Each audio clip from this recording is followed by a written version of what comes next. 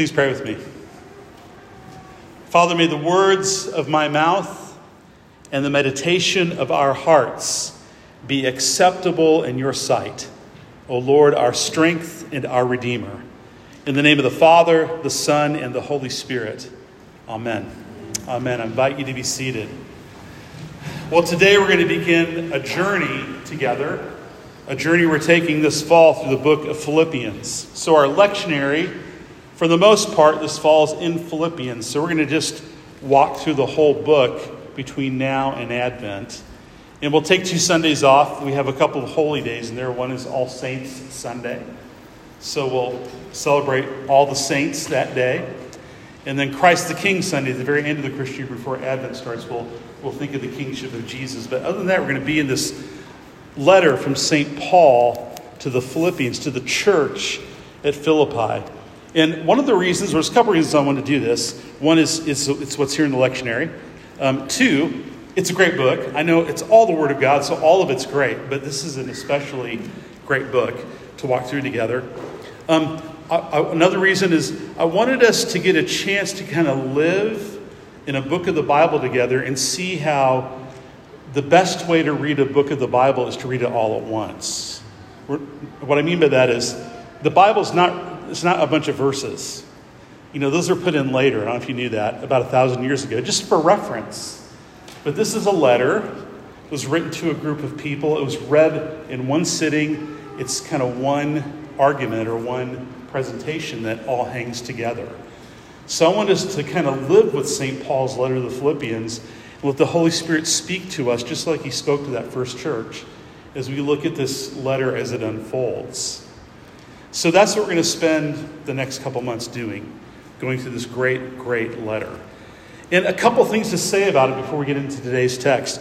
When Paul wrote this, he was in prison. So we'll come back to that next week in the first part of the letter where he mentions that. But he's writing from prison, and he's imprisoned for being an evangelist and a missionary and a church planter and moving the gospel through the Roman world. Because sometimes following Jesus gets you in trouble, and he got in trouble. But probably prison was more like house arrest for him. It wasn't probably in this setting, in a dungeon, in a cell. Probably he was restricted to a home and he was allowed to write. Probably had a secretary come and help him write this letter. He could interact with people. He writes about talking to the household of Caesar and the guards of Caesar. He's in Rome when he writes this letter. So he's in prison. And he wants to help them stay faithful to the gospel. He wants to help them thrive as a congregation, thrive as a community of faith, and join him to join God so that the gospel would continue to progress. That's a key phrase in this letter, the progress of the gospel. And so much of this letter is about that and what that looks like. And what you'll know, or what you'll see as we move through this, is the heart of the progress of the gospel happens not so much by overt missionary work like St. Paul did, although that's part of it, but for the Philippians, the gospel progresses by them being church. The gospel progresses by them being church. Being church is not the platform for mission, it's the heart of mission. It's the heart of God's work in the world. Of course it filters out into the world. It did for St. Paul. He was moving around preaching the gospel, planting churches, and the Philippians were supporting him. So that's part of the story. Don't want to diminish that at all. But when he writes to the Philippians, he wants them to walk in a manner worthy of the gospel, to conform to the gospel, be an expression of the gospel, and see it progress. So as we work through the letter, everything I just said will make more and more sense. There'll be a lot more flesh put on that. Many scholars, when they read Philippians, think the heart of the letter is right in the middle of the letter. And the way it's written is it's not really meant to be read as like one continuous set of arguments, but more like this core idea, which is in today's reading, in this poem or hymn about Christ, and then a series of examples of the pattern outlined in this text. So we're going to start in the middle of the letter and then go back to the beginning next week. We're going to look at this famous poem, hymn. Maybe it's a hymn the church sang and Paul kind of downloaded in this letter. Maybe he wrote it himself from scratch. We don't really know. But it's written in a form that's clearly more poetic than the rest of the letter. And if I was going to use a phrase to capture what Paul sets forth in this section of verses 5 through 11 in chapter 2, it's this. He wants the Philippians to see and live by the Jesus pattern. He wants the Philippians to live by and see, or see and live by the Philippians pattern. He says, have this mind among yourselves, which is yours in Jesus Christ. And then he unpacks that. Now, I want to say something about verse 5. It's really interesting. This is true of almost the whole New Testament. When St. Paul or St. Peter, St. John writes to a church, he's first writing to the corporate entity, not to the individuals in the church. Here's what I mean by that. It's both and, but this exhortation isn't first an exhortation to you, an exhortation to you. It's an exhortation to y'all. Or as they say in other parts of the country, all y'all. So in Greek, there's different tenses in the forms of the word you that we don't see in English. This is all second person plural. Y'all have this mind among yourselves. And what he's saying, what he's getting at is, what I'm going to describe to you is, first of all, not your own personal morality. It's a quality of your common life I want you to have. Now, for that to happen commonly, what do we each have to do? We each have to embrace it. We each have to work at it. So it's both and. But I pursue Jesus, and I grow in Jesus so the community can express Jesus. It's not I join the community so it can help me find Jesus. That's not the order. It's I pursue Jesus for the good of the church. That's the logic of the New Testament. And it's kind of different than the logic of our culture and kind of where we tend to operate. So we're going to keep kind of pushing into that as we walk through Philippians. So he says, I want you to have this mind among yourselves. And what I call this mind is the Jesus pattern. And it's three elements. Three elements. Jesus emptied himself. Jesus humbled himself. And Jesus was exalted. Jesus emptied himself. Jesus humbled himself. And Jesus was exalted. Notice the first two are things Jesus did. And the third one is something that was done to him. Did you pick up on the language?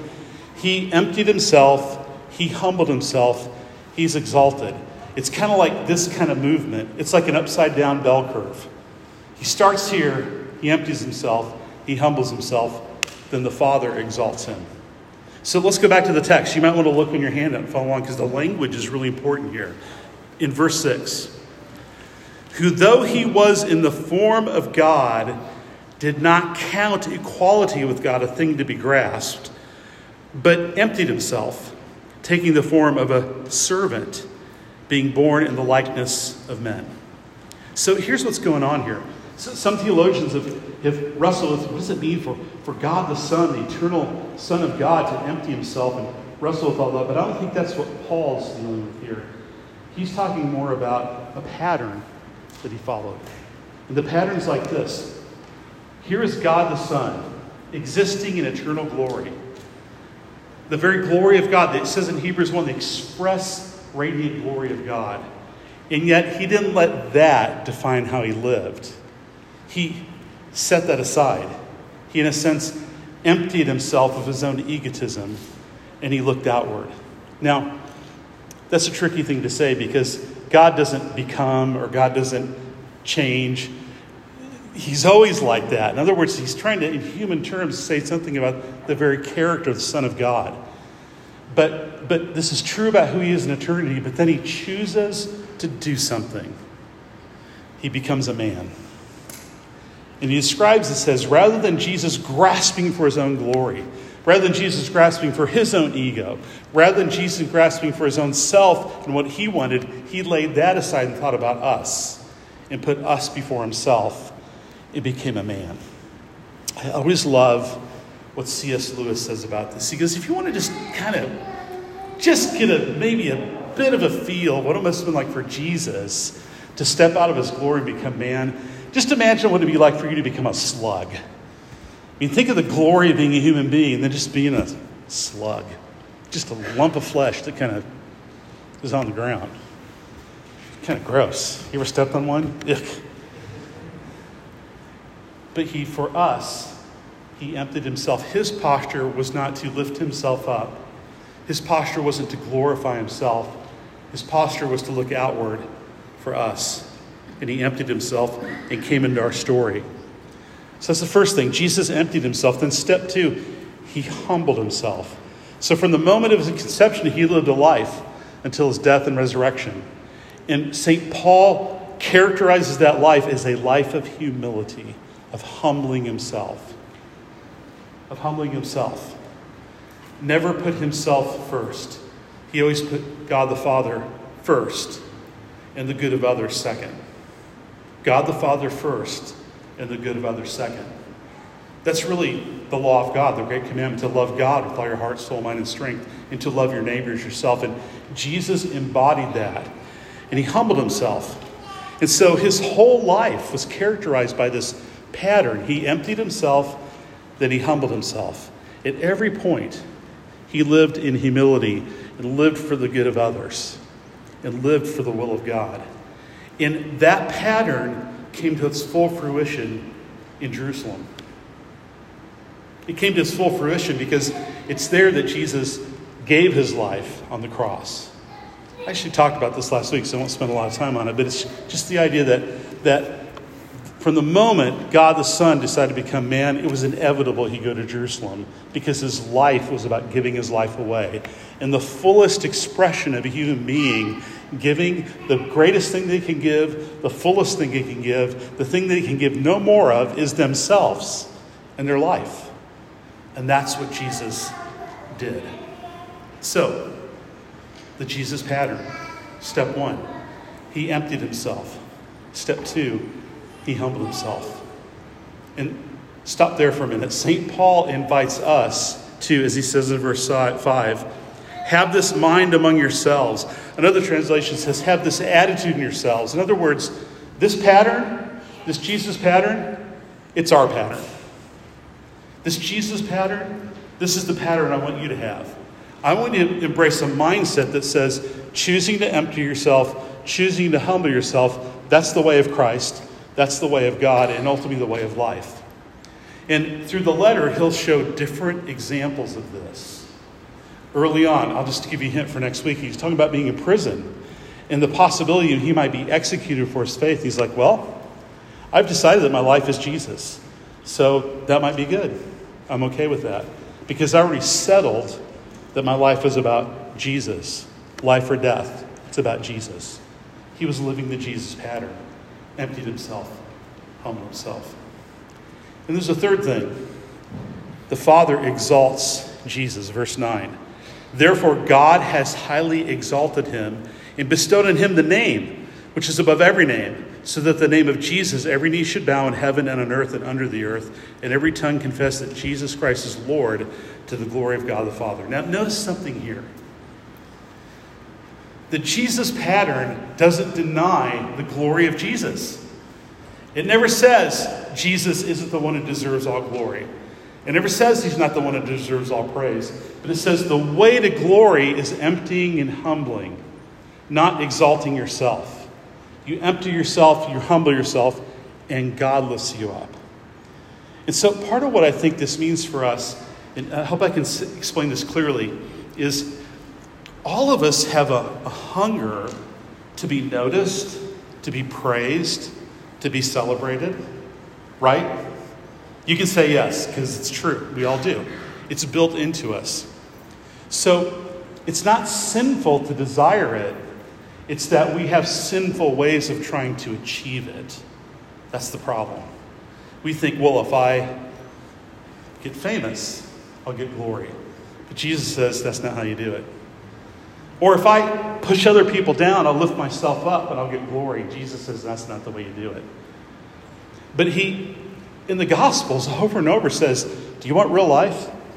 Do you want to be glorified? He says, do you want to be exalted? He invites us to want to be exalted, but we should want to be exalted by God. I kind of think of it like this. This is not a perfect analogy, but it might get at it. When I was a kid, I might go out on my bike and figure out how to pop a wheelie and ride a wheelie. I did that. Did y'all do that?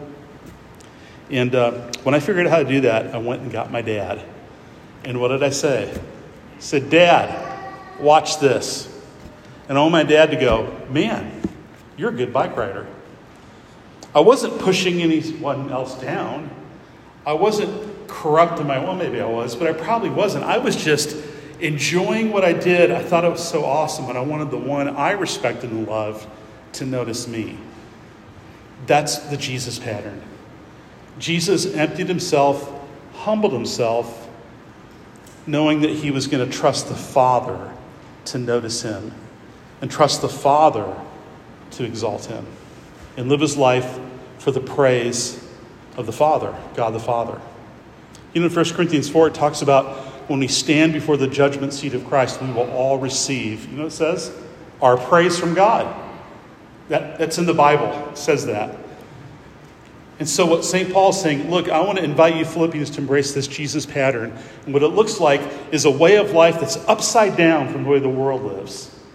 The world thinks you assert yourself, you push yourself, you lift yourself up, then you'll be exalted. But I'm here to tell you that the way of Christ is different. You empty yourself, you humble yourself, you'll find real life, and ultimately, in God's sight, you'll be lifted up and share in God's glory. It may not happen in this life at all, but there's a promise that one day it'll happen in Christ. When Jesus is lifted up and every knee bows, those of us that have lived for him now, that bowing will be an exalting in his presence. That's what Paul's saying. And so he's inviting the Philippians, inviting us to embrace this pattern, to have this mind in ourselves, and live this pattern out. Let me just say a couple of things about what that looks like. Maybe just one. It can show up in so many arenas, so many spaces. But in the letter to the Philippians, the central place Paul wants this pattern to show up is among us. Sure, we live this pattern out at our workplace. We should live this pattern out in our household. We should live this out in our neighborhood, other places. But he's wanting the Philippians to follow the Jesus pattern as they relate to one another and call them in to a life of emptying, humbling, and letting God lift them up. And what he's going to show in this letter is that as we do that toward one another, not only do we bless one another, not only do we create joy in the midst of our community, but actually the gospel of God progresses in the world. Because what happens is we tell this story about God, right? We said, here's the true God. This is his story. It's centered in Jesus, fulfilled in Jesus. But there's a lot of stories out there. All by itself is just another story. But if over here there's a group of people that said, we believe the story, we live by it, and then we show it, then it makes the story plausible. It makes the story believable. And so we embody the story. That's what Paul's saying. By embodying the Jesus pattern. Embodying the Jesus pattern. Well, I want to close with, in my lifetime, where I think I've seen the Jesus pattern most powerful. It's not so much out in the church, but more in society. And I think the Jesus pattern of my lifetime, where I've seen it show up the greatest, is just things I can barely remember because I was so young when it happened. But in the 60s, during the Civil Rights Movement, and the part of the movement led by Dr. Martin Luther King, to me is just one of the most powerful witnesses of the Jesus pattern. Because here's what happened in that movement. He led a movement to fight injustice and racism and to see laws changed so that unjust laws become just laws. That was their goal. But he was committed to do it in a way that recognized that even the people that were the enemies of the movement were still made in the image of God, still loved by God. Jesus died for them. So therefore, all those that were trying to change things were called to love them. The sheriffs who sent dogs on the protesters were to be loved. Why? Because they embraced the Jesus pattern. They could have, had every right. Who would blame them for fighting? Who would blame them for hating? Would you blame them? I mean, for the kind of oppression and evil suffered?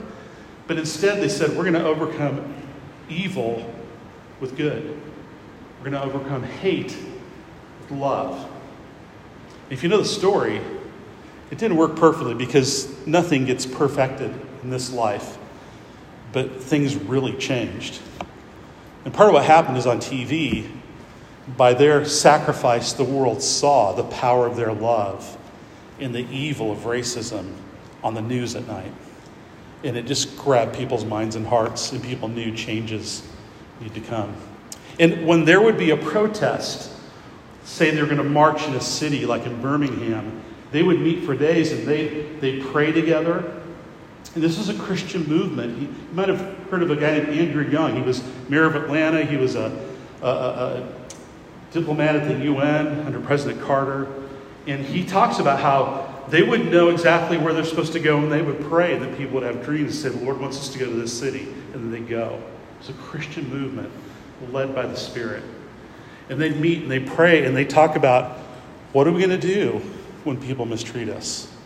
We're going to love our enemies. What are we going to do when people hate us? We're going to love our enemies.